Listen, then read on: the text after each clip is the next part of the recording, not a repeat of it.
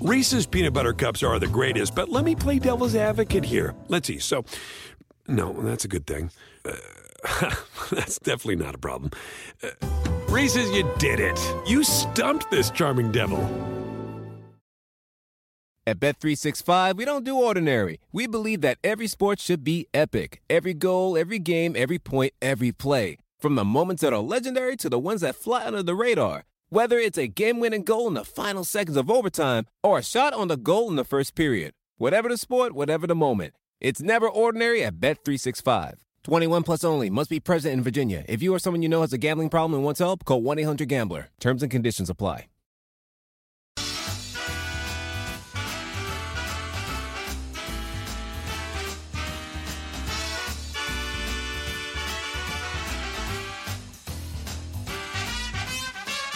Well, good day, good evening, good afternoon, good morning.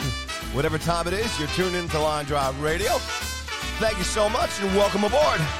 It is a Friday edition, August 13th, 2021, the day after the incredible Field of Dreams game last night between the White Sox and the Yankees. Yours truly, Mr. Paul Cutler here in the great state of New York. And as always, hanging out with my line mate, Mr. Tab Bamford from the great city of Chicago, the victors last night. How's it going, buddy? You must be pretty happy out there in Chi-Town. Yeah, I mean, look, it was everything that you would want for a national game to be. You had drama, you had the stars show up big. I think the only thing that might have made it better was if you had Garrett Cole going against Lance Lynn last night. But I think if Major League Baseball had written a script for last night, it might not have played out as well as it did. So kudos to Major League Baseball for having a pretty cool idea. As everybody knows that listens, we're a couple hockey guys at the same time as being baseball guys, and hockey's done a really nice job with their Winter Classic events of giving you that feel of how it felt to play as a kid outdoors, and Major League Baseball found a really cool, unique setting with some nostalgia tied to it, and the aesthetic of the game was unparalleled. The way that they rolled the game into its opening was tremendous, and then the way that the game played out was compelling. So great stuff last night, and I think that both sides of fans at least, and baseball fans at large, should be really excited about how that game played out last night because it was a lot of fun. Yeah, no, it was pretty much picture perfect. I can imagine everybody in MLB, you kind of cross your fingers. You set up an event like that. You hope you get the weather. And, you never know what kind of a script you're going to get as far as the game being played. All the pomp and stance, the pregame stuff, Costner there, and, with reflections back to the movie, which is a fantastic movie, too. So anybody who hasn't watched the movie, go watch the movie, and then you can tie it all together. But I think that's really nice, too, and we were talking about it off air, too, as well, Tab. I mean, I hope that's something for, most people who didn't get a chance to tune into it, and I'll be looking forward to the ratings of it as well. As far as people watching it and tuning it in last night, even though it's, Chicago and New York, I wonder what nationally and even maybe globally if a lot of people tuned in. But that's something I hope they put on a nice little, DVD package and everybody can kind of, check out every aspect of it. And going forward, Tab, now, correct me if I'm wrong, but this is something they're going to do every year now. Rob Manfred said before the game that they do plan on revisiting the concept, which is great. Good luck living up to the first one. And earlier this week, Cubs manager David Ross slipped up a little bit in one of his pregame press conferences and said that he looks forward to hopefully managing in it next year. So at the risk of spoiling a spoiler that's already been put out there by the Cubs manager, it sounds like the Cubs might get some run in it next year. Which, with the Cubs having a very long-standing relationship with the state of Iowa, with one of their minor league teams being in the state, makes sense. I think the fact that the movie was focused around the Black Sox, I think the White Sox were the natural team to put in it against the Yankees. Everything about last night was perfect. And like I said, good luck living up to it. But it does sound like Major League Baseball sees this as a possible one-off with kind of some long-standing run. And again, fans were into it. The scene was gorgeous. and the game itself. Good luck living up to that. So I'm with you. I hope that they revisit this. Even if it's every other year, great. But obviously, the first time is always going to be special, and we were blessed to have again a really incredible regular season baseball game between the first place White Sox and the Yankees team that's fighting tooth and nail to stay in the playoff picture with a lot of injuries and COVID stuff going around their roster. So you got everything that you would hope for, Stanton and Judge going yard and then the Sox walking it off. It was breathtaking. It really was. So good for Major League Baseball, good for baseball fans at large. And then with the two teams, good luck coming home and having the emotions settle down, playing a couple games on the south side of Chicago this weekend, because obviously that was a pretty emotional time for everybody involved. Yeah, absolutely. And we'll get into that a little more with respect to the Yankees and the White Sox as far as where they are themselves in the standings, their outlook for getting into the playoffs. And we'll go in depth with that in a little bit. Right now, we'll start, as we always do, with headlines here and just running around the standings real quick as far as where we're at here. The East, as far as the Yankees are concerned here, Tampa Bay still up top. 5 games up on Boston and 7 on the Yankees in the standings. Tampa Bay just getting their 70th win there. Your boy Wander involved with that. Maybe talk about that in a little bit. Chicago 11.5 up of Detroit and Cleveland, the Cleveland Guardians.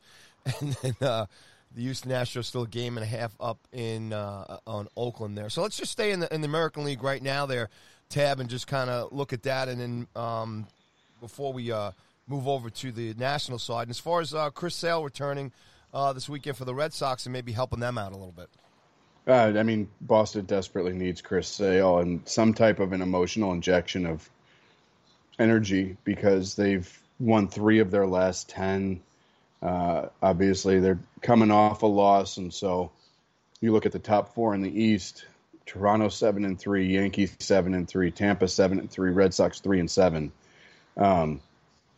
They've really slid back to the pack here, which has made the fight for the wild card now even more intriguing, with Boston at 66 wins, the Yankees 63, Toronto 62, and Oakland with 67. Now Oakland has won 7 straight and 8 of their last 10. Right now on paper, they're the hottest team in the American League. And with Houston 4-6 in their last 10, they've closed that gap to a game and a half. And so right now, the Astros are 1 game in front in the win column. They got 2 fewer losses than Oakland, so thus the game and a half differential. But Houston's got a big closing Oakland team in their rearview mirror. And both of those teams with 68 and 67 wins respectively are looking at Boston with 66. And the hard-charging Yankees and Blue Jays behind them.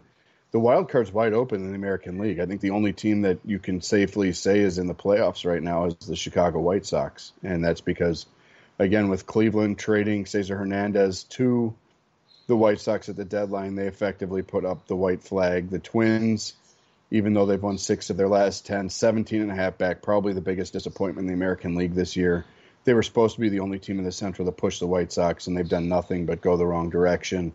And then trading Nelson Cruz and Jose Barrios obviously was an indication that they're chalking this year up as an L. So the White Sox, I think, clinched the division at the trade deadline with the moves that Minnesota made. And, credit Detroit for being tied for second place right now. I don't think a lot of people thought Detroit was going to climb as quickly as they have, and certainly 3 games under 500 isn't in any way confusing them with a juggernaut, but their young pitching is coming. They've got bats coming. We talked, on earlier shows about Miguel Cabrera, now 1 homer shy of the 500 mark.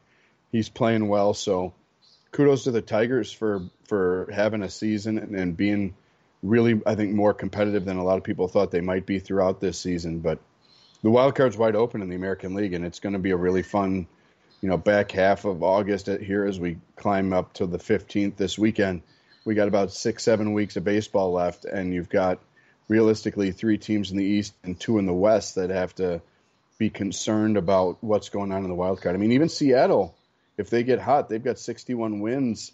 They're a team that could be interesting. With 61 wins, they're only 2 games behind the Yankees, 1 behind Toronto. even the young Seattle Mariners could make life miserable for somebody in this playoff mix. And that's what makes the wild card fun. You've got, 6 teams that have something that they got to fight for and play for here for the last 7 weeks. And that was the point when they put the wild cards in. So the American League wide open for grabs right now. And you're right, Tampa is really impressive with the injuries that they've dealt with this year and with the way that they unloaded guys in the offseason to be as dominant and just complete as they have been has been really, really impressive. Yeah, it's good. A good push here. We talked about it last week as well too, and it's going to be a lot of fun. The importance of the wild card, and making these races a lot of fun. And you got a lot of good teams here, a lot of star power, fun personalities that at least all of us here in Major League Baseball as fans can kind of keep an eye on this. So, like I said, I think these next 7 weeks, starting here in the American League, are going to be a lot of fun, and it'll be interesting. And I was just kind of thinking of when you talk about Detroit. And, Seattle here and maybe even the Angels next year, because we were talking about, some of the moves these guys have been making and the youth and some of these teams and everything else. And if the league can get through the CBA, man, I think you can just look forward to next year, these teams that are improving. And I can only imagine what the race is going to be like next year. Yeah, and look, they've got the worst run differential in the American League, and they've lost their last 8. So me spouting off about Baltimore being relevant in the future feels like it's way too early here. But Adley Rutschman is killing the ball at every level that he plays at. Cedric Mullins is great. Baltimore is a big enough market that if they want to go spend some money, they theoretically could. I think the East is going to be more competitive as Baltimore gets better. Kansas City's got a lot of young pitching coming that's really exciting. Cleveland has always got pitching. Unfortunately, they're kind of in between right now. With Lindor leaving, what do they do with the bats? It feels like, they've always been able to produce people from inside, so we'll see where they go.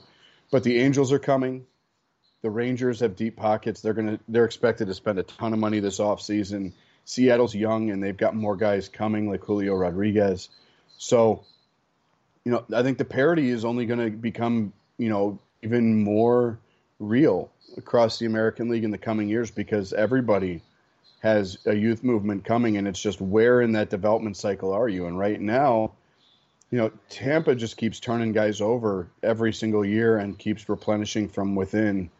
The White Sox are kind of they're in their window right now, clearly. They've got a young team at the major league level. They've got more young players coming up through the system, and they've been able to mortgage some of that organizational depth to make deals that they need to. They traded Dane Dunning, who's a really good young pitcher, to get Lance Lynn. And now Lance Lynn's probably your favorite to win the Cy Young in the American League. But, you look at the ages of guys like Eloy Jimenez and Luis Robert, and they're not really going to go anywhere for a while. So Detroit's going to climb and make their life hell for the next few years because they've got Spencer Torkelson coming and they've got some other young bats that are on the way. So you're right. Like the parity's just going to become even more real in the American League in the coming years because we've seen now with the way that the Astros and Cubs tore it down in the last decade and turned that burn down into World Series championships, albeit, you can say Houston, it was the tear down and the ability to weaponize garbage cans. But the way that teams have seen that there is a philosophy and there is a road to tear it down if it's not working and rebuild on the fly. And the White Sox are a great example of that with the way that they've benefited from the trades of Jose Quintana, Chris Sale, and Adam Eaton. That teams don't have to be bad for a decade at a time anymore. And that's what's exciting in the American League. Baltimore's coming. Kansas City's coming. Detroit's coming. Texas is going to turn it around because they'll just buy players to fix it. LA, obviously, they need Trout and Rendon to be healthy, and they need to find some pitching that actually works at the front of the rotation with Shohei, but their owner obviously has never been afraid to spend money, even though they're going to start wandering into luxury tax territory pretty quickly here. But, yeah, the American League is wide open right now, and it's going to be more wide open in the future. So I think realistically, every market in the American League in the next 3-4 years is going to have something to really get excited about and have players that they can go buy jerseys of and be supportive of, because you're going to have faces of franchises there for a long time if they're not there already. Yeah, it's looking good. People in merchandising and sales are very excited about the upcoming seasons here in Major League Baseball. Again, ding, CBA. Hopefully they get through that. Yes. And get on the other side of it. But there is a pile of money to be continually made here by Major League Baseball. All right, we'll swing out to the National League here. We'll start out in the West. Frisco still running the gamut out there. 5.5 up on the Dodgers. Padres have dropped to 9 back. The good thing for them is that they're in a wild card spot right now. Again, the Giants just threw the wrench into everybody's plans there as far as the Dodgers and the Padres are concerned. Colorado and Arizona still way back in the rearview mirror. Looking to the Central here. My Milwaukee Brewers are still in first place, and now with a commanding 8-game lead against over Cincinnati, 11 in St. Louis. Your Cubbies there have kind of waned back, understandably, after the trade deadline. And Pittsburgh there on the bottom. I don't know when Pittsburgh's ever going to do anything. Maybe you'll have some insight for us there, Tab. Nope. And then winding things up in the East. Unbelievable. The amazing Mets are not amazing anymore. They are now half a game back of the Phillies, only a game ahead of Atlanta. The Nationals there 10 back in Miami, respectively, from Philly, and 12 back Miami there as well, too. You know, we talked real quick on the trade deadline. I brought it up to you. I was asking questions curiously. You know, how the Phillies really didn't make too much of a big splash at the trade deadline. Neither did Atlanta. It was almost like as if they knew they were going to be able to catch the New York Mets, and sure enough, here they are. So let's start there and maybe talk a little bit about Bryce Harper as well as as you're suggesting now, a possibility for a favorite for National League MVP. Maybe get a little insight on that and your take there. Yeah, I mean, look, the Mets, the weather has been a problem for the Mets the whole year, and obviously injuries have been a huge narrative for them. It seems like forever with that franchise. They've never been able to keep guys healthy. And playing away from New York, they're 23-35 as we talk on Friday morning away from Citi Field. So, figuring out how to win on the road's a big deal. But Philly put it on New York last weekend, sprinted past them to grab hold of the division again. To their credit, the Mets took advantage of a Washington team that's Juan Soto and whatever, and were able to sweep a 3-game set, albeit Is that their marketing slogan now in D.C.? We still have Juan Soto. Soto and whatever. Come out to the park. Yeah, Soto and whatever. But yeah, I mean, look, the Mets needed that. And so right now, you got the Phillies with a half-game lead. Even with an 8-2 run in their last 10, they're only a half game up. 1 game in the win column. That both the Mets and Phillies have 55 losses. But here's the problem for Mets fans. Jacob deGrom is still without an ETA to rejoin the rotation. Javier Baez has joined Francisco Lindor on the injured list. They got a huge walk-off from Pete Alonso yesterday, but the offense has been terribly inconsistent. They have easily, far and away, almost 30 fewer runs allowed than anybody else in that division, but they've scored almost 90 runs fewer than the Phillies have in 1 fewer game. And so the Mets need to find some consistency.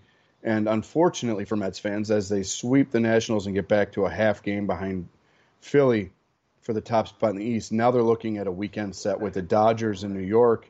And the Dodgers are going to roll out Julio Urias, Walker Buehler, and Max Scherzer for the 3 games. So you go from playing Juan Soto and the whatever to playing the Dodgers, who are looking up at the Giants, who have won their last 5 and kind of extended. The Dodgers caught up, and then, even with a 7-3 in their last 10, have now slid back to 5 games behind the Giants, who we're talking about teams getting to 70. Your Milwaukee Brewers have 70. The Rays have 70. San Francisco's at 74. Monsters. I mean, they refuse.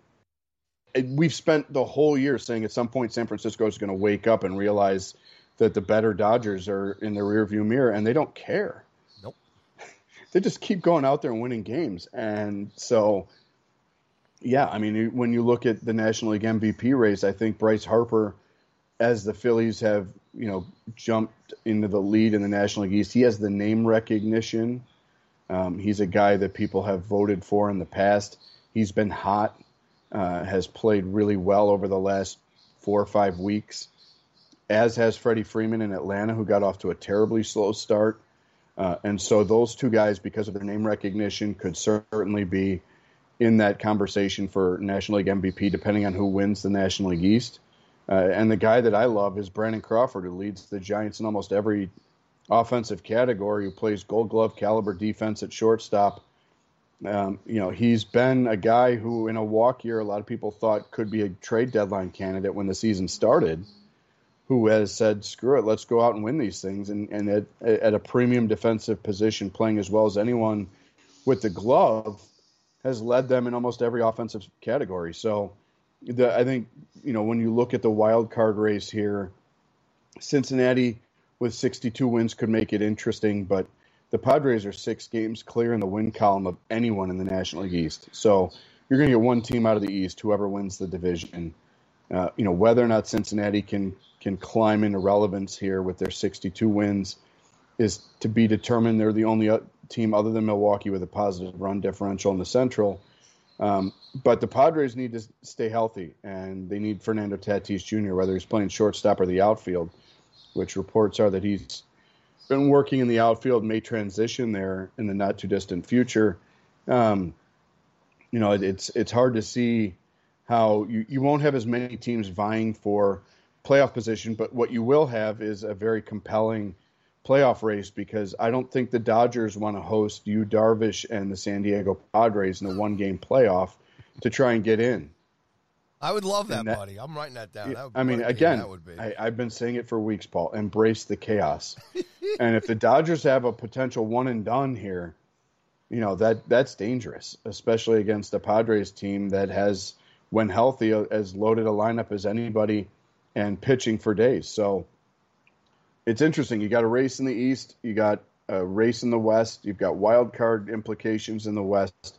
They're all going to beat up on each other. And in the Central, kind of like the American League, I think the Brewers handled their business when they needed to, and everyone around them fell apart. Maybe the only teams that have been as disappointing as the Twins have been the Cardinals and Cubs. And I think most people, when the Cubs traded Yu Darvish to San Diego, expected them to be a middle-of-the-pack type team, which is what they've faded into being now. I mean, they're now looking at a top 10 draft pick next year. So the Cardinals went big. They made the Arenado deal. They're 2 games over 500 and really not in the playoff consideration set right now. But, yeah, you've got a playoff race in the East and a playoff race in the West that are really exciting. And the Brewers just keep chugging along, and their pitching just continues to dominate. So, we'll see what the next 7 weeks hold in the National League, but there's plenty of reason to watch out-of-market games in both leagues at this point. Yeah, and I don't think the Brewers are going to really have much to worry about here. And their schedule ahead here is kind of light here. They've got a 4-game set where they can probably put the nail in the Reds' coffin there at the end of the month here. They got a lot of games against St. Louis coming up. A couple of good matchups against the Giants, which will be great for them in terms of testing their mettle pre-playoffs and stuff. But there's a lot of Pittsburgh in there, and so I think Milwaukee's in a pretty much a lock there to wrap that division up and just kind of be a fun team to watch in the playoffs one way or the other. So there's the National League kind of winding out for everybody there too. And again, we talk about the American League too, but there'll be some fun stuff here to look at. I'm just marveling at San Francisco. If we're here at the end of the year and the Giants somehow were to come out on top, would be just something to kind of just, you shake your head out because, we're a long way to go here. There was a lot of great teams, and there's 2 really good teams we're going to talk about here, especially the White Sox here in a little bit. And no disrespect to the other teams that are coming out of it here, but there's just something about, because I think maybe Tab, and then you can kind of bounce back on this. Because of the Dodgers and the Padres and the hype about them and all their talent and all the money and that division, and I got to tell you, I don't think anybody, no matter even respectfully, you looked at their roster and say, yeah, they might be pretty decent. But I don't think anybody would have put them at 74 wins and pretty much looking pretty damn good, like Dodgers who, Padres who, bring it, we got it. Yeah, and I think full credit to Gabe Kapler for going out there after admittedly a pretty rough run in Philadelphia for instilling a playing with house money, zero fear of an individual loss will get them tomorrow type thing. But for the excuses that I make for the Cubs trading Yu Darvish and that being kind of a signal that the front office was ready to move on, the Giants let Madison Bumgarner walk as a free agent. And a lot of people felt like he was just the first domino of the old guard from their World Series days moving on. And Buster Posey took last year off, because of COVID and the young kid at home. And you didn't know what he was going to have coming back.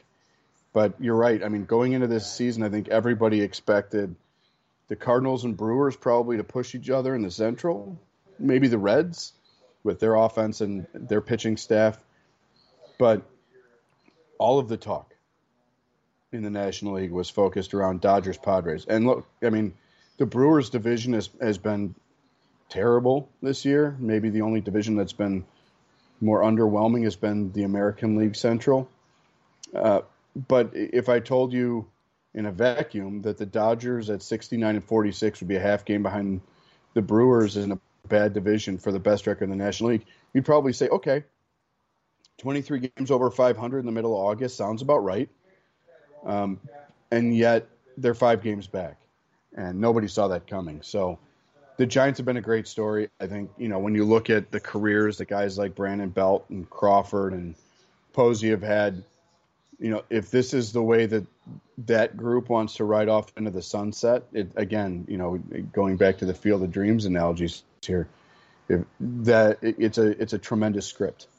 And, Gabe Kapler's done a masterful job of navigating some really choppy waters out there in the Bay and keeping them a team that just doesn't matter when you load the standings. It feels like they've been 7-3 or 8-2 the entire year. And that's how you end up with the best record in the National League. I think there's a lot more even footing in the East, even though you could make a case that even footing is because teams have been mediocre most of the year.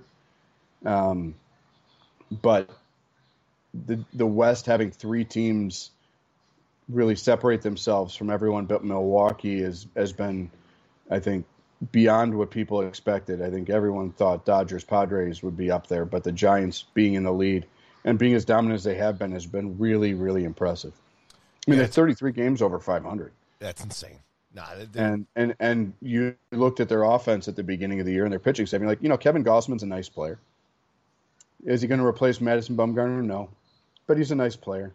But to have a plus 143 run differential and have Kevin Gossman, an all-star, leading a really impressive pitching staff is, again, I think most of the Giants have played way over their pay grade, way over expectations.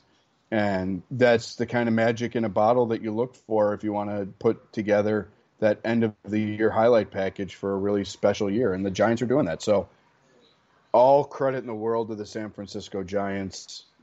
And I think if you put power rankings together, everybody will look at the Dodgers and say on paper they're still the best team. Or they'll look at the White Sox and say on paper they're the best team. But it doesn't matter what you do on paper. You got to win the games. And that, their credit, that's what the Brewers have done. They've taken advantage of the teams that they're on the schedule for them. They've won the games that they were supposed to. And that's what defines a good team, is winning the games that you're supposed to and then winning more games that should be competitive than you lose. And they've done a masterful job of that all year.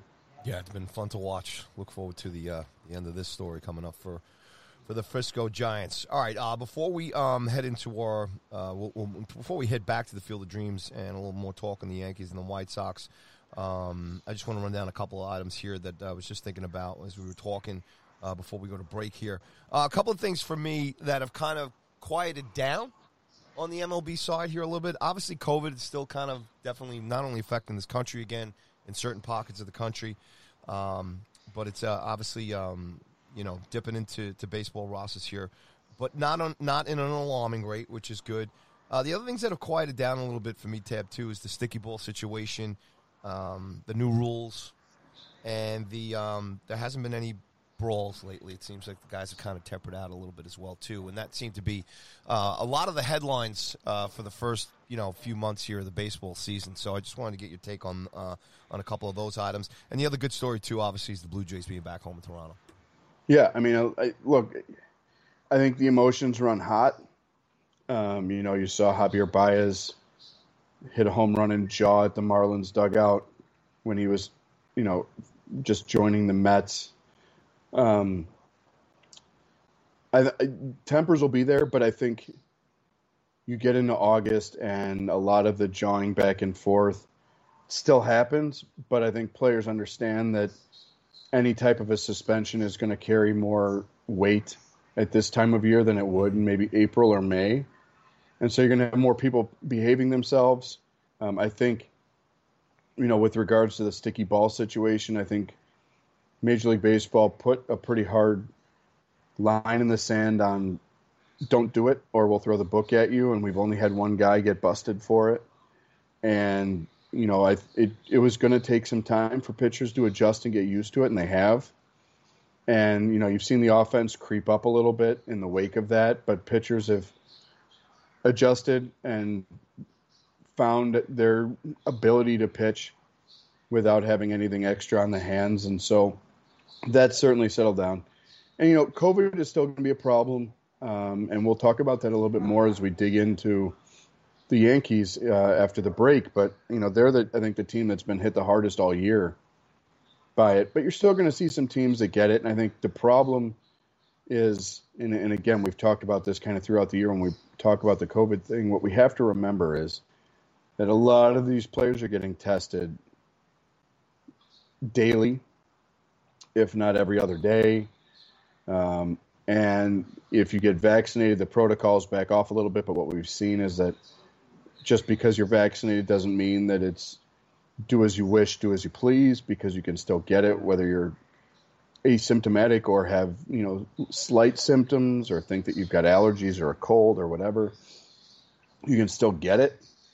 And if you get it, whether you feel fine or you feel like crap, you're still going to have to sit for at least 10 days. And Milwaukee has had a tough run with it. They just got Josh Hader back off of the list earlier this week. And so, I think now that you've got kind of some defined playoff races, players are going to start not taking better care of themselves, but being more cautious with where they go and where they allow themselves to be exposed to folks outside of the team bubble and their family bubble, and making sure that their families are handling their business as well. So, knock on wood, fingers and toes are crossed that players, especially the significant ones in the playoff races, can stay on the field healthy, whether it be by injury or anything that would be COVID related, and we can move on. And I think one of the biggest reason, Paul, that we aren't talking as much about the sticky stuff or COVID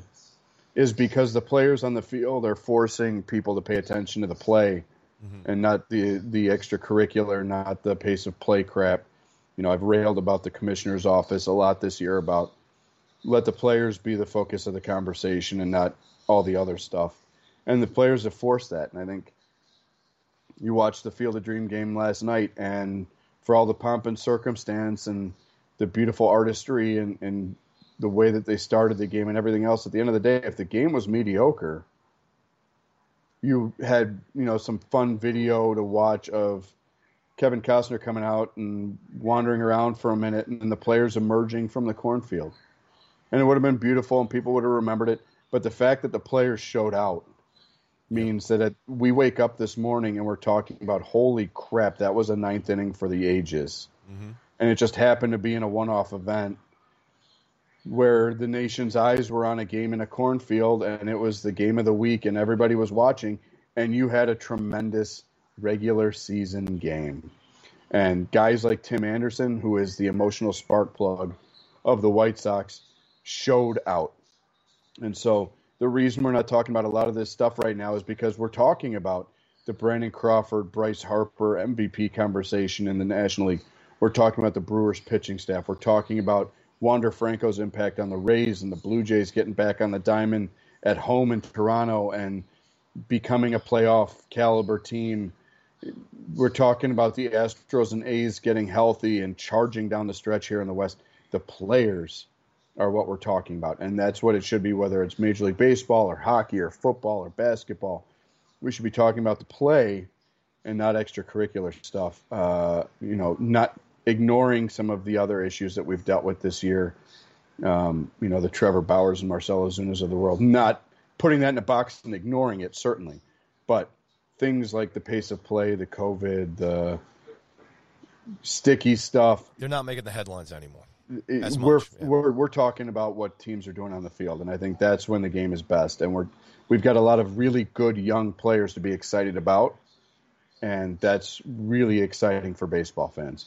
Yes, that's what we love here at Line Drive Radio. All right, we're going to take a quick break for sponsors, and when we come back, we're going to dive back into the Field of Dreams game last night, but more importantly, where the Yankees and the White Sox both stand respectively as far as heading towards the playoffs, and their the pros and cons, or their positives and their concerns. We'll be right back here on Line Drive Radio on the Revolver Podcast Network.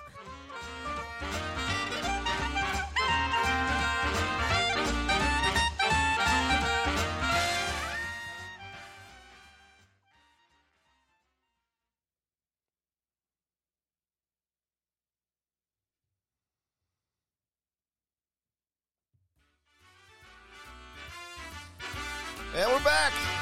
Line Drive Radio, weekly baseball podcast with yours truly, Mr. Paul Cuthbert, and my good friend, Mr. Ted Benford. Talking about the game. We are on the Revolver Podcast Network, and you can follow us everywhere at Line Drive Radio.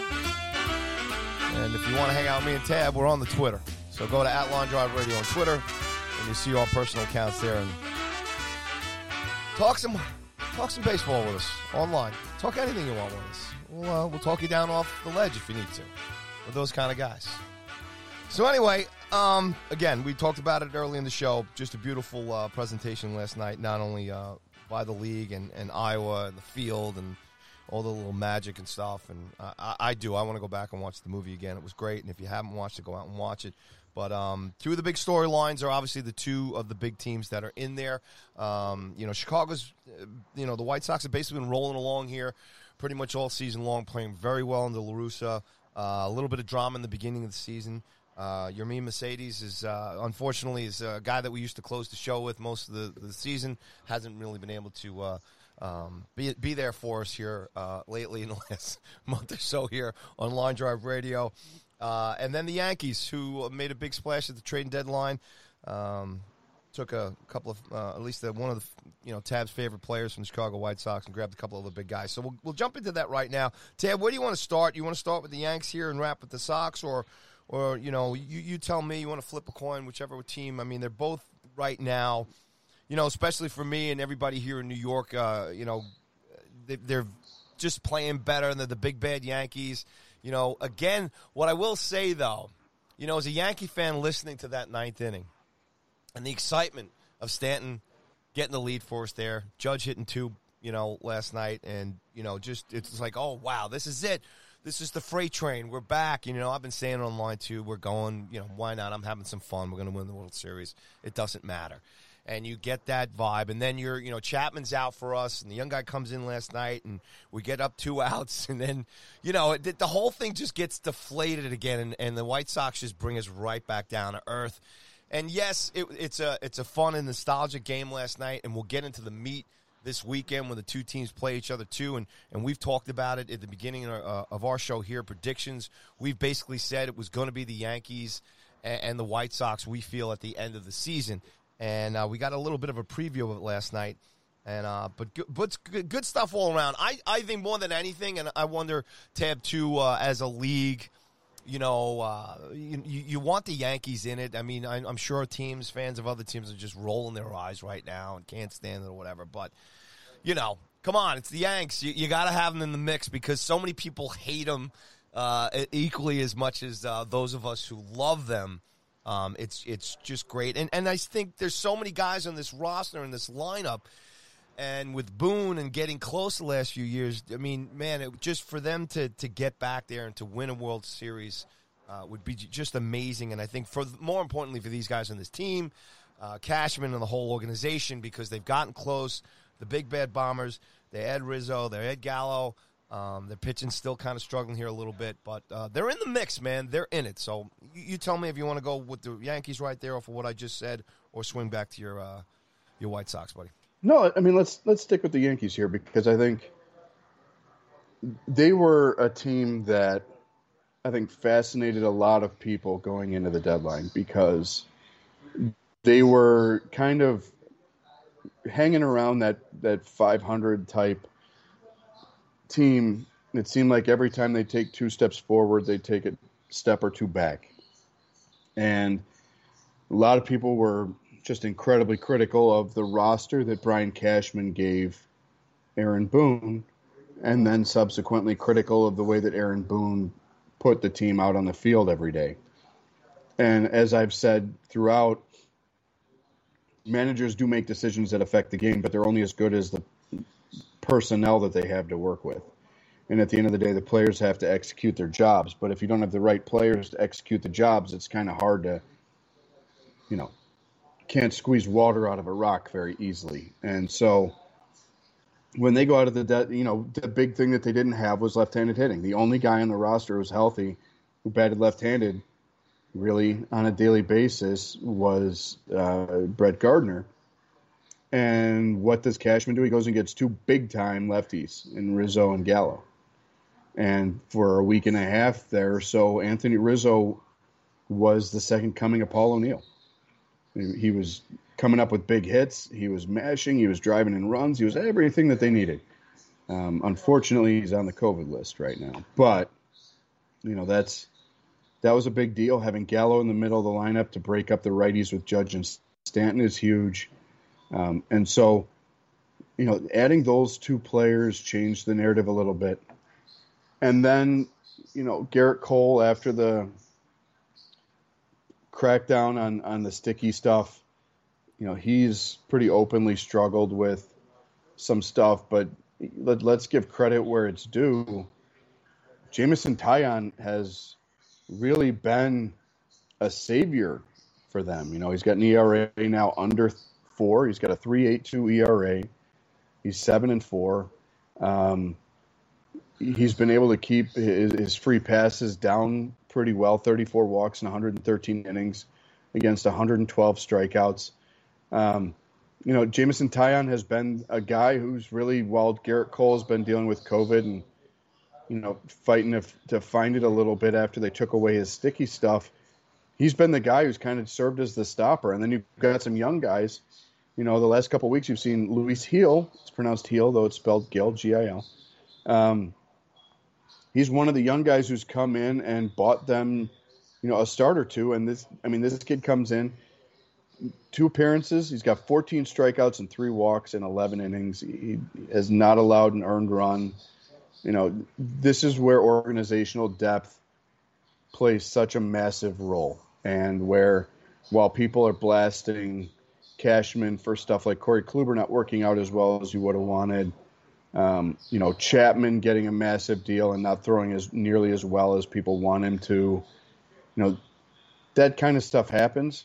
Zach Britton came back from the injury. Unfortunately, he was on the losing end last night, but he was throwing well with Chapman out of the lineup. If you want to get in the playoffs, you've got to have contributions from the guys who you expect them from, the Judges and Stantons of the world, the Coles of the world, but you need some other guys to show up. And if you're in the American League East with the Red Sox and the Rays and now the Blue Jays, you got to have a complete team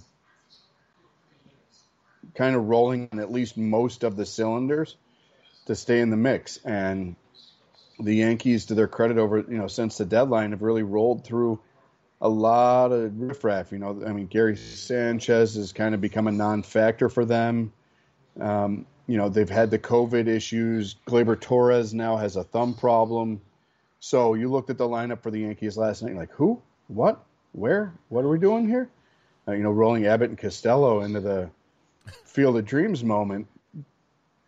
But here they are with, a team that on paper is a juggernaut in the Chicago White Sox, taking the lead in the top of the 9th inning and hanging around. Lance Lynn, again, for me, and Vegas, the favorite to win the Cy Young in the American League, having a very ordinary start, not a 7-inning lockdown performance like he's done many times this year. And so, you have to give some credit to the guys that Cashman has drafted or signed internationally, the young guys that are coming in and filtering in to fill in some of the holes as they've dealt with the injuries. And so, like, if you want to, answer the question, what makes the Yankees a playoff team, I think you look at the moves that Cashman made at the deadline, specifically Rizzo and Gallo. Hopefully Rizzo's able to come back and be that dominant guy that he was for them before he got hurt and provide those leadership elements that he does. And then the youth movement that's kind of filled in the gaps. But if you have pause as the Yankees, you're still looking up at the Red Sox. You're still looking up at the Rays. You are a half game in front of Toronto, who is back at home, and that has been a huge bounce in the step of the Blue Jays. Adding an ace-caliber starter in Barrios at the deadline, huge bounce for them. They need Rizzo to come back. They need Chapman to come back. They need Glaber to start hitting the ball when his thumb is healthy. They need Garrett Cole to be the Cy Young-looking dominant ace that he was early in the season. And they need that bullpen to settle down because, again, last night, the bullpen looked okay after Haney came out of the game, but at the end of the day, it was the bullpen that cost them the W. So they've got plenty to be excited about. They've got some concerns. That's the drama that the Yankees seem to give on an annual basis. You don't have old man Steinbrenner and Billy Martin at each other's necks, but you certainly had some drama with the media calling for Aaron Boone's head earlier this year. I think if you're a manager of the Yankees and you have job security and you feel comfortable in your job, you're either Joe Torre or you're not paying attention. And at times, Joe Torre even had people calling for his job. So if you're the Yankees, no one's ever going to be totally happy. No one's ever going to be totally depressed. But there's a lot to like about what the Yankees look like and how that team is constructed right now when healthy. That's your 50-ton asterisk on the Yankees right now. When healthy, which they aren't, and they haven't been for a while, and they've been able to play through it. But if they want to make a run, if they want to get in, if they want to stay ahead of Toronto, if they want to catch Boston, if they want to make a deep run and be the World Series representative from the American League, they got to get healthy and stay healthy. And unfortunately this year we haven't seen that much from the Bombers. But now is the time for them to get their act together, figure out whatever they got to do to stop having COVID run through that clubhouse, and have Garrett Cole come back and be a number one, have Taillon stay happy and healthy as that number two that's been throwing pretty well, have some of these young guys start to establish roles and fill in the gaps, and maybe they can. But they've got a lot of questions that need answers, and most of them are physical. It's not the lineup construction anymore. They've got some lefties. It's, can they stay healthy? Can they get healthy and make a run? And that's what the Yankees need to answer. And unfortunately, I don't think either one of us can tell you with absolute certainty that they're going to be able to keep guys off the COVID list and keep guys from hurting their thumb like Glaber. But that's the fun of playing the game. And this weekend, again, with the emotional bounce that the White Sox got with that walk-off last night, coming home, I mean, if you listen to Tim Anderson after the game, when the Sox went into the Bronx earlier this year, the Yankees put it on them pretty good, and the Sox didn't forget. And they're playing with a chip on their shoulder this weekend because they feel like they're the best team in baseball, not in the American League. The White Sox really believe in that room that they are the best team in baseball, and they are out to prove it. And they want a national audience to watch them prove it at the expense of the Yankees. So you're going to get all sorts of drama this weekend. And the Yankees are going to get a real good litmus test for what they've got left on the field right now. And they're going to get a look at a team that if they want to get to the World Series, or even, heck, if they get in the playoffs, they're going to have to go through Chicago. So how do they match up with Chicago? We'll see. Yeah, I mean, look, from a Yankee side, from me, on a positive side, I mean, Boone himself, with all the ups and downs this season's, the different things he's had to deal with, I think he's managed it pretty well. We talk about the AL East is the toughest division, definitely in the American League and maybe in baseball. And not to pat him on the back too much, he's got an incredible, talented roster there. But He's had to kind of dip into his bag of tricks there in terms of the organizational picks to come in and puts guys in key positions. And they're 2 games out of a wild card spot. There's a lot of baseball left where they can still maybe take a run towards the division. You look at the game last night. Yes, it would have been great to have Rizzo and Cole in the game, but that game last night really isn't important. It was a beautiful game to watch. It was great to be a part of. The Yankees got to focus in here now and start winning series.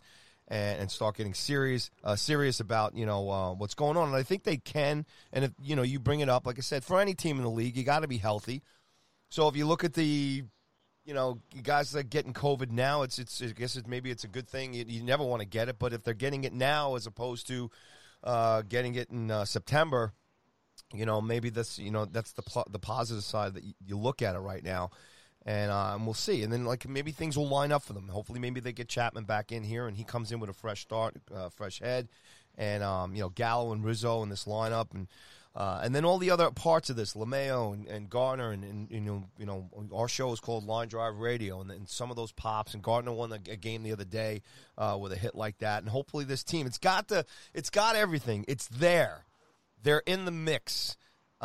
You bring up great points about, like I said, the young pitching staff. But now these guys have been getting a lot of experience. So by the time of the end of the year, if things can line up for the Yankees as far as these young guys getting the experience, having to step up, they'll have that now as it gets a little closer to the high-pressure games. But the Yankees just got to dig in and win series. And I'm looking forward to this series against the White Sox this weekend. It's going to be great. And the Yanks, too. There's some couple of big series coming up against the Sox, and you talked about it earlier in the beginning of the game in terms of, whether the Sox can stop the slide here and Tampa Bay. So it's going to be fun. There's no doubt about it, but I think the Yankees are in of all the craziness and all the stuff that's going on this season and all the big money and everything else, they're there, and everybody at the top of that division and in the wild card race, believe me, is fully aware that the Yankee machine has a chance of steamrolling everybody if everything lines up. So let's switch back over to the White Sox now, Tab, and you talk about it. I think that's a huge thing. You're in more touch, obviously, a hometown guy with the White Sox and stuff, but hearing you say that those guys in the locker room believe that they are the best team in baseball, I think is huge. And we go back to the beginning of the year, and we went, Tony La Russa coming in, the old man. It didn't start off too well there. As far as maybe that should be another one of the good things I was bringing up about the years this season, driven down. Tony, no more drinking incidents, and we've known about it too. So the Sox have kind of bought in, man. I think maybe you can allude to that too, and just you go on talking about the Sox here in depth. But talk about La Russa here. This guy coming in, he's managing what you say the best team in baseball, and in a new league. With young players, the mix, the personalities, the contracts, big city in Chicago, everything that's going on. And this he's still doing it at his age. And he probably has, if not the best team, that could probably bring a championship back to Chicago. Yeah, and look, let's own a couple things here. There were questions about how a young, brash, talkative, if you will, team full of swagger would work with an old man who's always been a put your head down and play the game guy. And we haven't seen him barking at Tim Anderson to settle down. And so, kudos to La Russa for finding that happy ground. And at the end of the day, I brought up Billy Martin earlier. The team doesn't necessarily have to love the guy. They don't have to invite him over for Thanksgiving dinner, but they have to respect him and know that he knows what it takes to get it done. And there's no question he's already in the Hall of Fame. Yep. There's no question that he knows how to get it done. But let's not act like this season. I mean, the White Sox, they started spring training, and Tim Anderson said, "We want to win the World Series." And you looked at the team on paper, and you're like, "Okay, I can buy it." And then during spring training, Eloy Jimenez jumps on the fence like an idiot and hurts himself, and he's out until a couple weeks ago.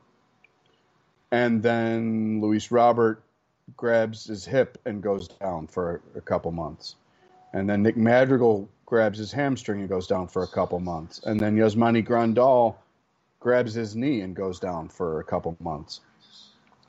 It's not like the White Sox have been without their own health-related issues this year. Carlos Rodon was supposed to start the game last night, and he went on the 10-day with a tired shoulder. The White Sox have marched to the top of their division, partly because their division sucks. Let's just be real.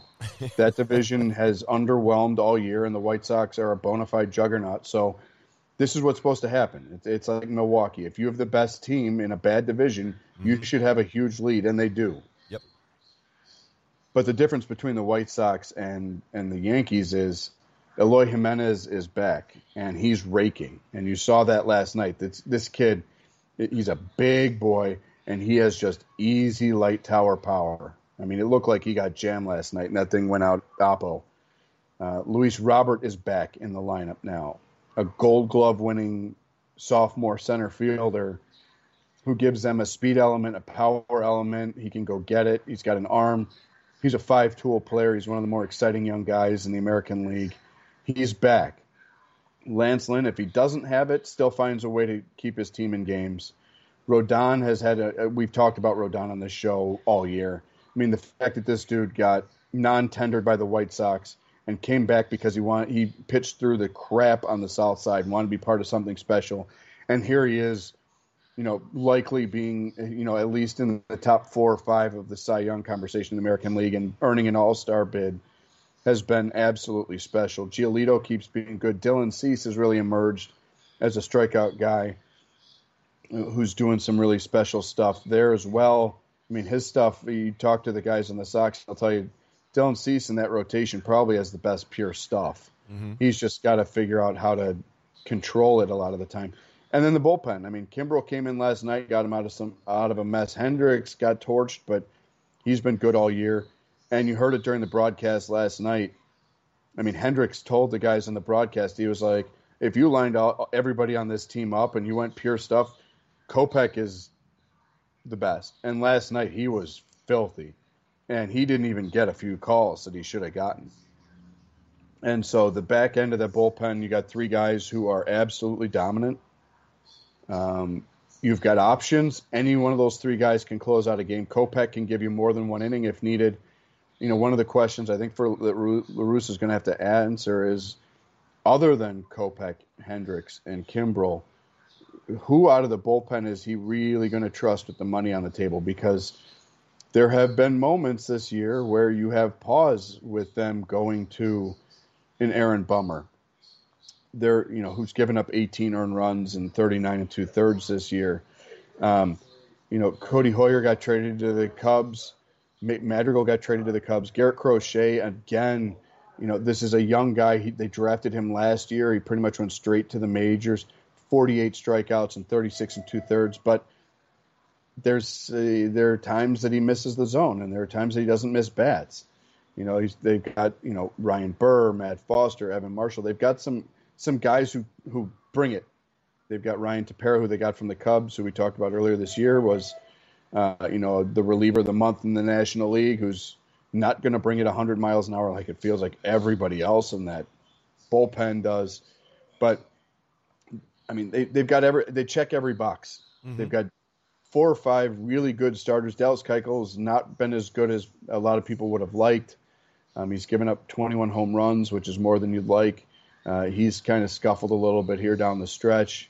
But he's a veteran who's been through the ringer before.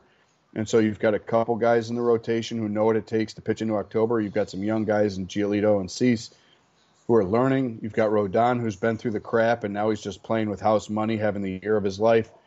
And then you've got lights out at the end of the bullpen. So in the next 6-7 weeks, La Russa is going to have to figure out who he trusts at the end of the bullpen.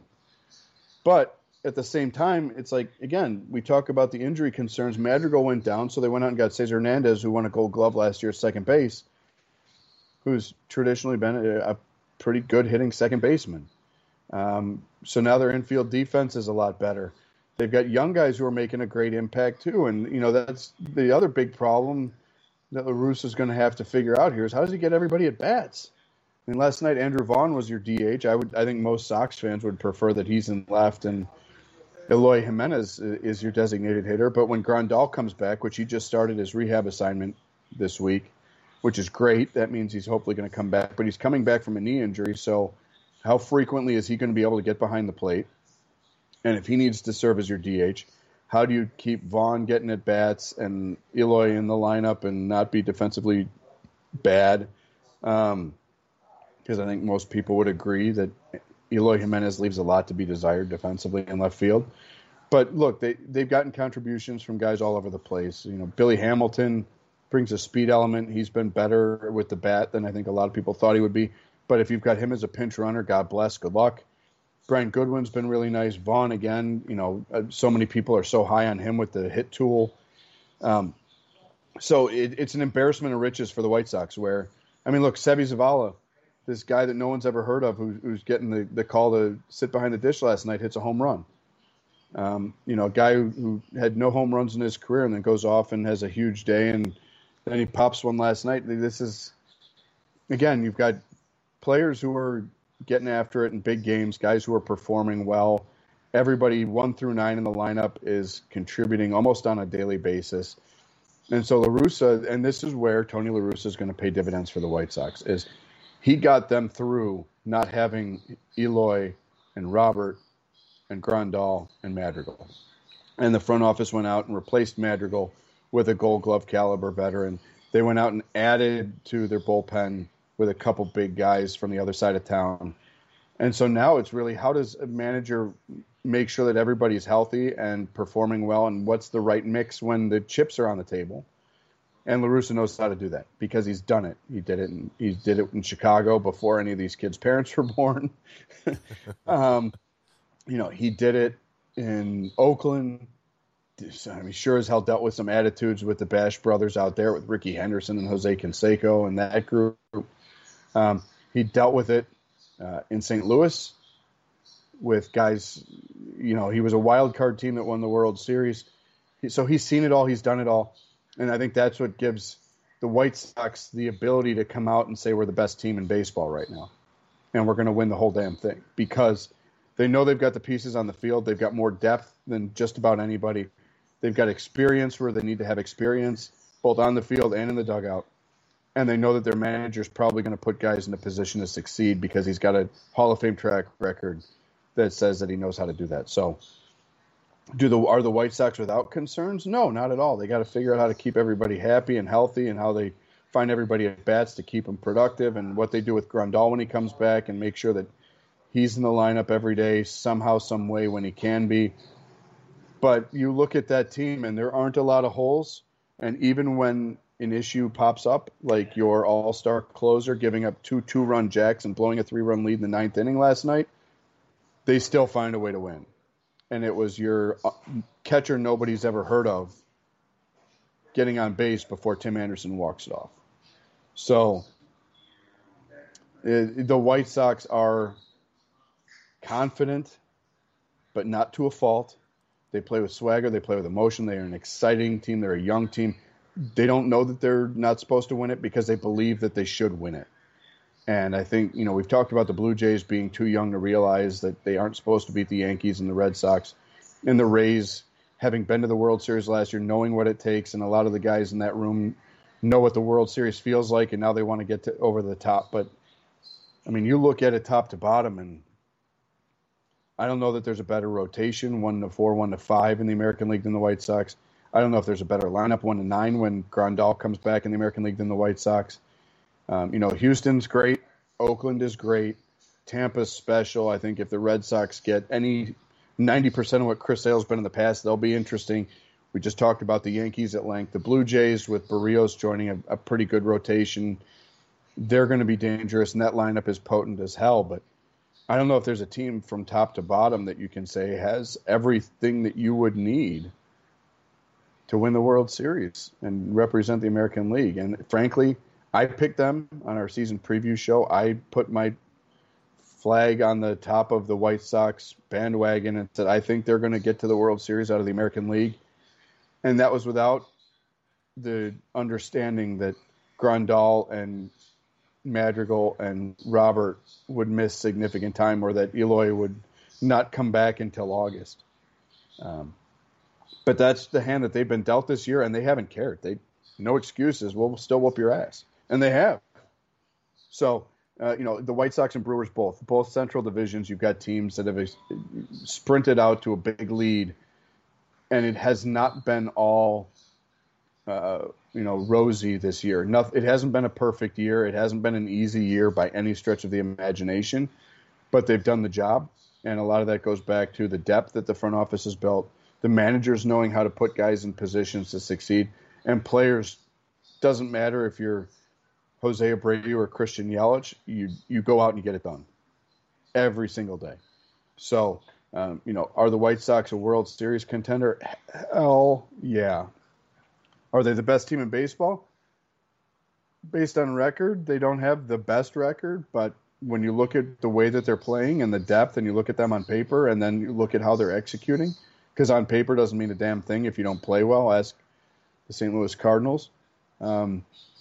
There's nothing about the White Sox that says that this is a team that isn't going to be having a parade in early November.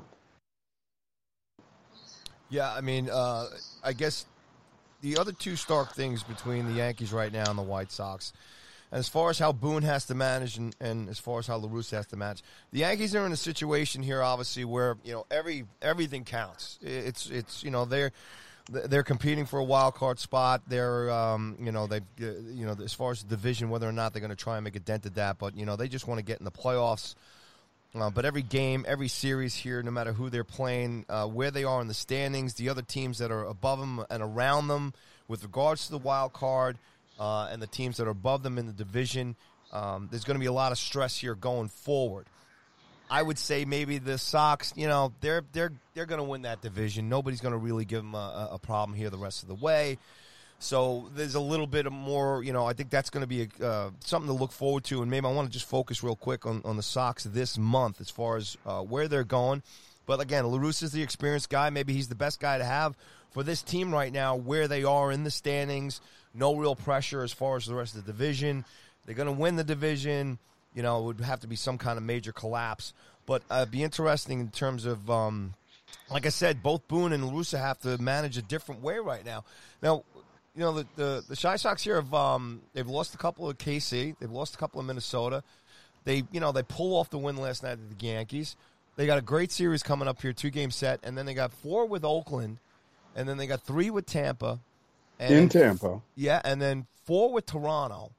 In Toronto. Yes, and then, then a couple of, Chicago. I mean, the Cubbies might want to, go out of their way to cause some trouble there. So these next couple of weeks for the Sox are huge in terms of finding out, what you're saying, how they feel in the clubhouse, putting the nail on the coffin. Because after these 3 weeks, Tab, that's cake. They got a couple of games against Boston and 3 more games against Oakland. But the rest of it is... It's all easy stuff. It's Detroit. It's Cleveland. It's Texas. It's KC. It's Cincinnati. And they wrap up the season against the Tigers. So they can basically skip through September if they want to. But these next 3 weeks, keep an eye on the Sox. How do they come out of this month? Against, that's exactly it. This is, I think, look, they swept the Cubs. Everybody is right now. They're terrible. You lose 2 out of 3 at home to Kansas City, not ideal. But again, the Kansas City team is impressing.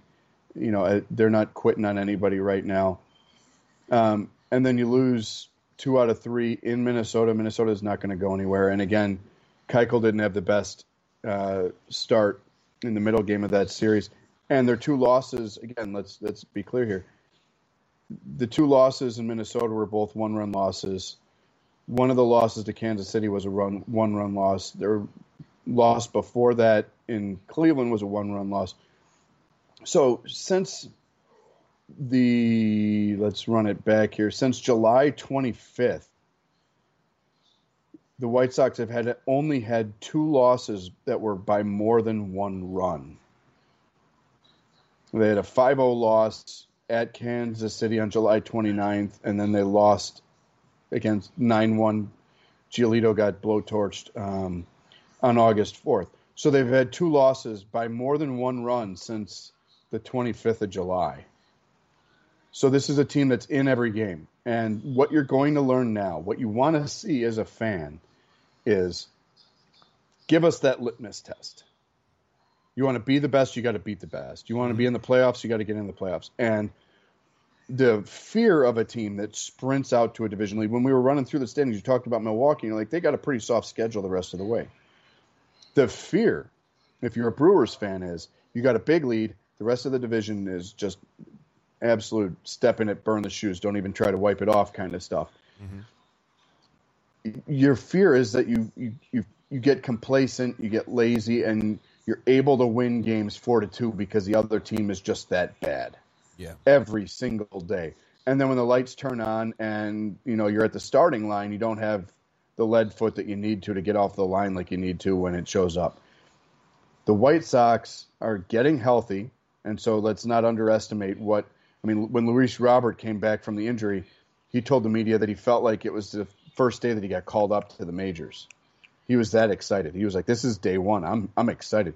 Eloy Jimenez has been an energy boost like nothing else. But you listen to guys like Tim Anderson. Again, he's the emotional heartbeat of that team. And he says, these are big games. We get up for big games. When they played the Cubs on national TV, they're like, oh, you beat the crap out of the Cubs. Well, the Cubs suck. And he was like, we don't care. You got to get up for the games that you got to get up for, and we need to get up to beat the Cubs. The White Sox are last night's game in Iowa starts, I would submit, one of the hardest 3.5-week stretches, probably the hardest 3.5-week stretch left of any team in Major League Baseball. They're going to, they've got Oakland. Except the rest of the Mets schedule, the rest of the way. Well, but yeah. It's nuts. But look, even the Mets, it eases up a little bit after the next, 12 days that they've got to deal with LA and San Francisco. The White Sox are going to get Yankees in Chicago and Oakland and Chicago. Two teams that are fighting for a wild card that have a lot to play for. And then you're going to have a big 7-game trip. And let's not sell short the fact that they're going to go to Tampa for 3 and then fly from Tampa to Toronto, which is not like, driving to Milwaukee or flying into Dubuque from Minneapolis here. Yeah, that's a Sunday night flight. Decent-sized flight. You're going against a good team. They are going to go through a gauntlet here where they're going to know exactly how they stand. Mm-hmm. This is a team that wants to win the World Series, that believes they're the best team in baseball. When they come home to play the Chicago Cubs on the 27th of August, we will know with absolute certainty if the Chicago White Sox are the best team in the American League. Absolutely. Yep. Good point. Because they get the Yankees, they get the A's, they get the Rays, and they get the Blue Jays. If there was ever alliteration, I'm a poet and didn't even know it. A's, Rays, Blue Jays. Here we go. Dr. Seuss wrote the schedule for the Chicago White Sox. But you will know when we wake up and get ready to watch a crosstown classic or debacle, if you're a Cubs fan, on the 27th of August, we will know with absolute certainty if the Chicago White Sox are the team to beat in the American League because of who they play over the next, whatever that is, 14 days. You've got 13 days left. You do not have, it looks like, they don't have an off day either. So you've got 13 straight days against A-level competition on both coasts. You get the A's, who are in the wild card mix from the West, and you get the best in the East. So you will know on the 27th. Tony's at happy hour today. His only off day. Hope not. Actually, you know what? Sincerely, though, the reason Tony La Russa was not at the Field of Dreams game last night is because his brother-in-law passed away, and so hopefully, he's able to deal with the family stuff and get back here because he's, as we've talked about, not denying at all that he's been a big part of them being in the mix here. And he's going to be the guy that pulls the strings here in the next 2 weeks to figure out if they're going to navigate this stretch here, if they're the best team in the American League and the team to beat. But we will know because whoever wrote the schedule did us a favor here as baseball fans. You'll know exactly what the landscape is in the American League when the dust settles on the 27th of August because the White Sox and with New York and Oakland and Toronto, not only are we going to know if the White Sox are the team to beat, but that's going to have a huge impact on the wild card race because you got three of the teams that are in it right now. And then, as you said, they come back and get Boston a little bit later. But the White Sox are going to make a statement for themselves, and they're going to make a huge impact on the wild card race. So if you're looking for games to watch out of market, figure out what the White Sox time is, because you're going to have plenty to have your eyeballs on. And you're going to have a lot of national television stuff, too. They've got a 1 o'clock on TBS on Sunday with the Yankees. They got Monday Night Baseball on ESPN against Oakland on Monday. The world's going to, even if ESPN forgets that they won the World Series in 2005, when the graphics department put together who's won what, you're going to get plenty of national eyeballs on the White Sox here. So it's up to them to live up to the hype that they've built themselves and their front office has built with that roster. And you got to win the games. But you're going to find out a lot about what they bring to the table here in the next couple weeks. And we don't even know if they're going to have Grandal back before the 27th, because he's just starting his rehab assignment here. So big time stuff here coming for the Chicago South Siders. No doubt about it. And condolences to Tony La Russa's family there.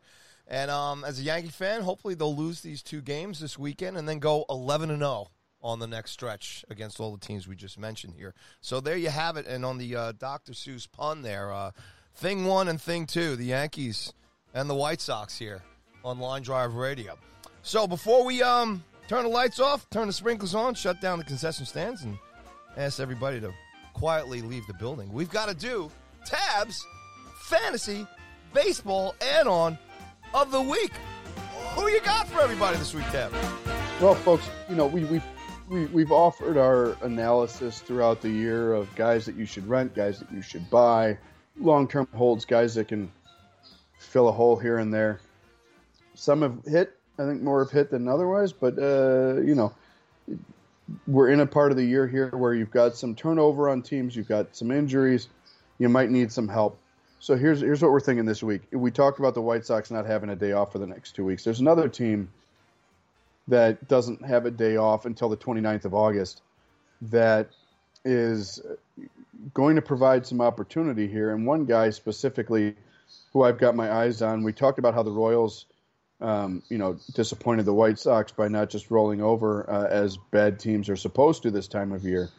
And it surprised him a little bit. One of the guys that played a big role in that was Michael A. Taylor, who is this week's Line Drive Radio Fantasy Ad of the Week. Over the last week, Michael A. Taylor batting .384, 5 runs scored, and critical for those of you in the rotisserie format, 3 stolen bases. The Royals, looking ahead here, they've got 2 weeks with 16 days starting today without a day off, and they've got the Cardinals, the Astros twice, the Cubs, and the Mariners. The Astros are again, a pretty good team, but the Cardinals, Cubs, and Mariners pitching staffs certainly give you the opportunity to look at buy opportunities here with the Royals. Michael A. Taylor's been hot, and he is available in 94% of Yahoo leagues. He's only owned in 6% of Yahoo Fantasy leagues. So if you're someone who's got Mookie Betts going on the injured list this week, or somebody else underwhelming, or somebody else that gets has a hammy, or just gets a 10-day trip to the IL to rest up for the playoff run, keep an eye on Michael A. Taylor in Kansas City, this week's Line Drive Radio Fantasy Ad of the Week. Bravo. Go get him. Michael A. Taylor, outfielder, Kansas City Royals. Pick up some stats there for you. They got a long haul. Wow. The dog days of summer, as they call it here, all the time, but especially in baseball. I love it, man. Pick them up, and you know where to send your winnings and your earnings. You got to split them with me and Tab at the end of the year, one lump sum. PayPal will go out at the end of the year. We happily will accept any tips and or endorsements. Absolutely, as always. All right, man. The Cigar and Bourbon Fund's well populated. Get Tab and Paul ready as we transition later this fall. America's pastime to the greatest, coolest game on ice coming up a little later. Bourbon won't be the only thing I miss, my friend. Good stuff as always. Thank you so much for listening, supporting us, subscribing, sharing, all that stuff. Big thanks to Revolver Podcast Network, as always, for having us here on the network. We appreciate it. Everybody out there, stay safe, stay healthy, enjoy the games. And, again, if you didn't catch the Field of Dreams game last night, definitely look at the highlights, check it out. Just breathtaking stuff and a wild game. And I look forward to the Yankees and the Sox this weekend and the rest of the month of August. And we'll be here for it. Back next week. Line Drive Radio. Tab, as always, say goodbye to the folks. Hey, you've still got time to watch minor league baseball. I know the kids are headed back to school, but the great thing is baseball's just heating up. So watch a game, get outside, play catch with your son or daughter. In the spirit of Field of Dreams, go out and have a catch. And we'll be back next week with more Line Drive Radio.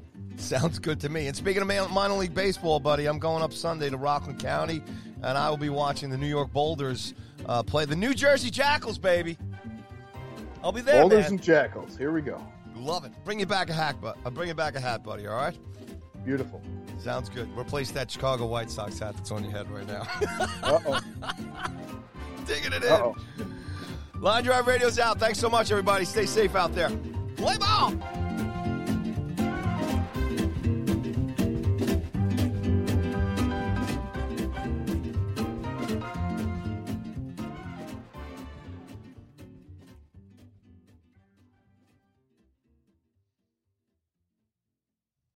Reese's Peanut Butter Cups are the greatest, but let me play devil's advocate here. Let's see. So, no, that's a good thing.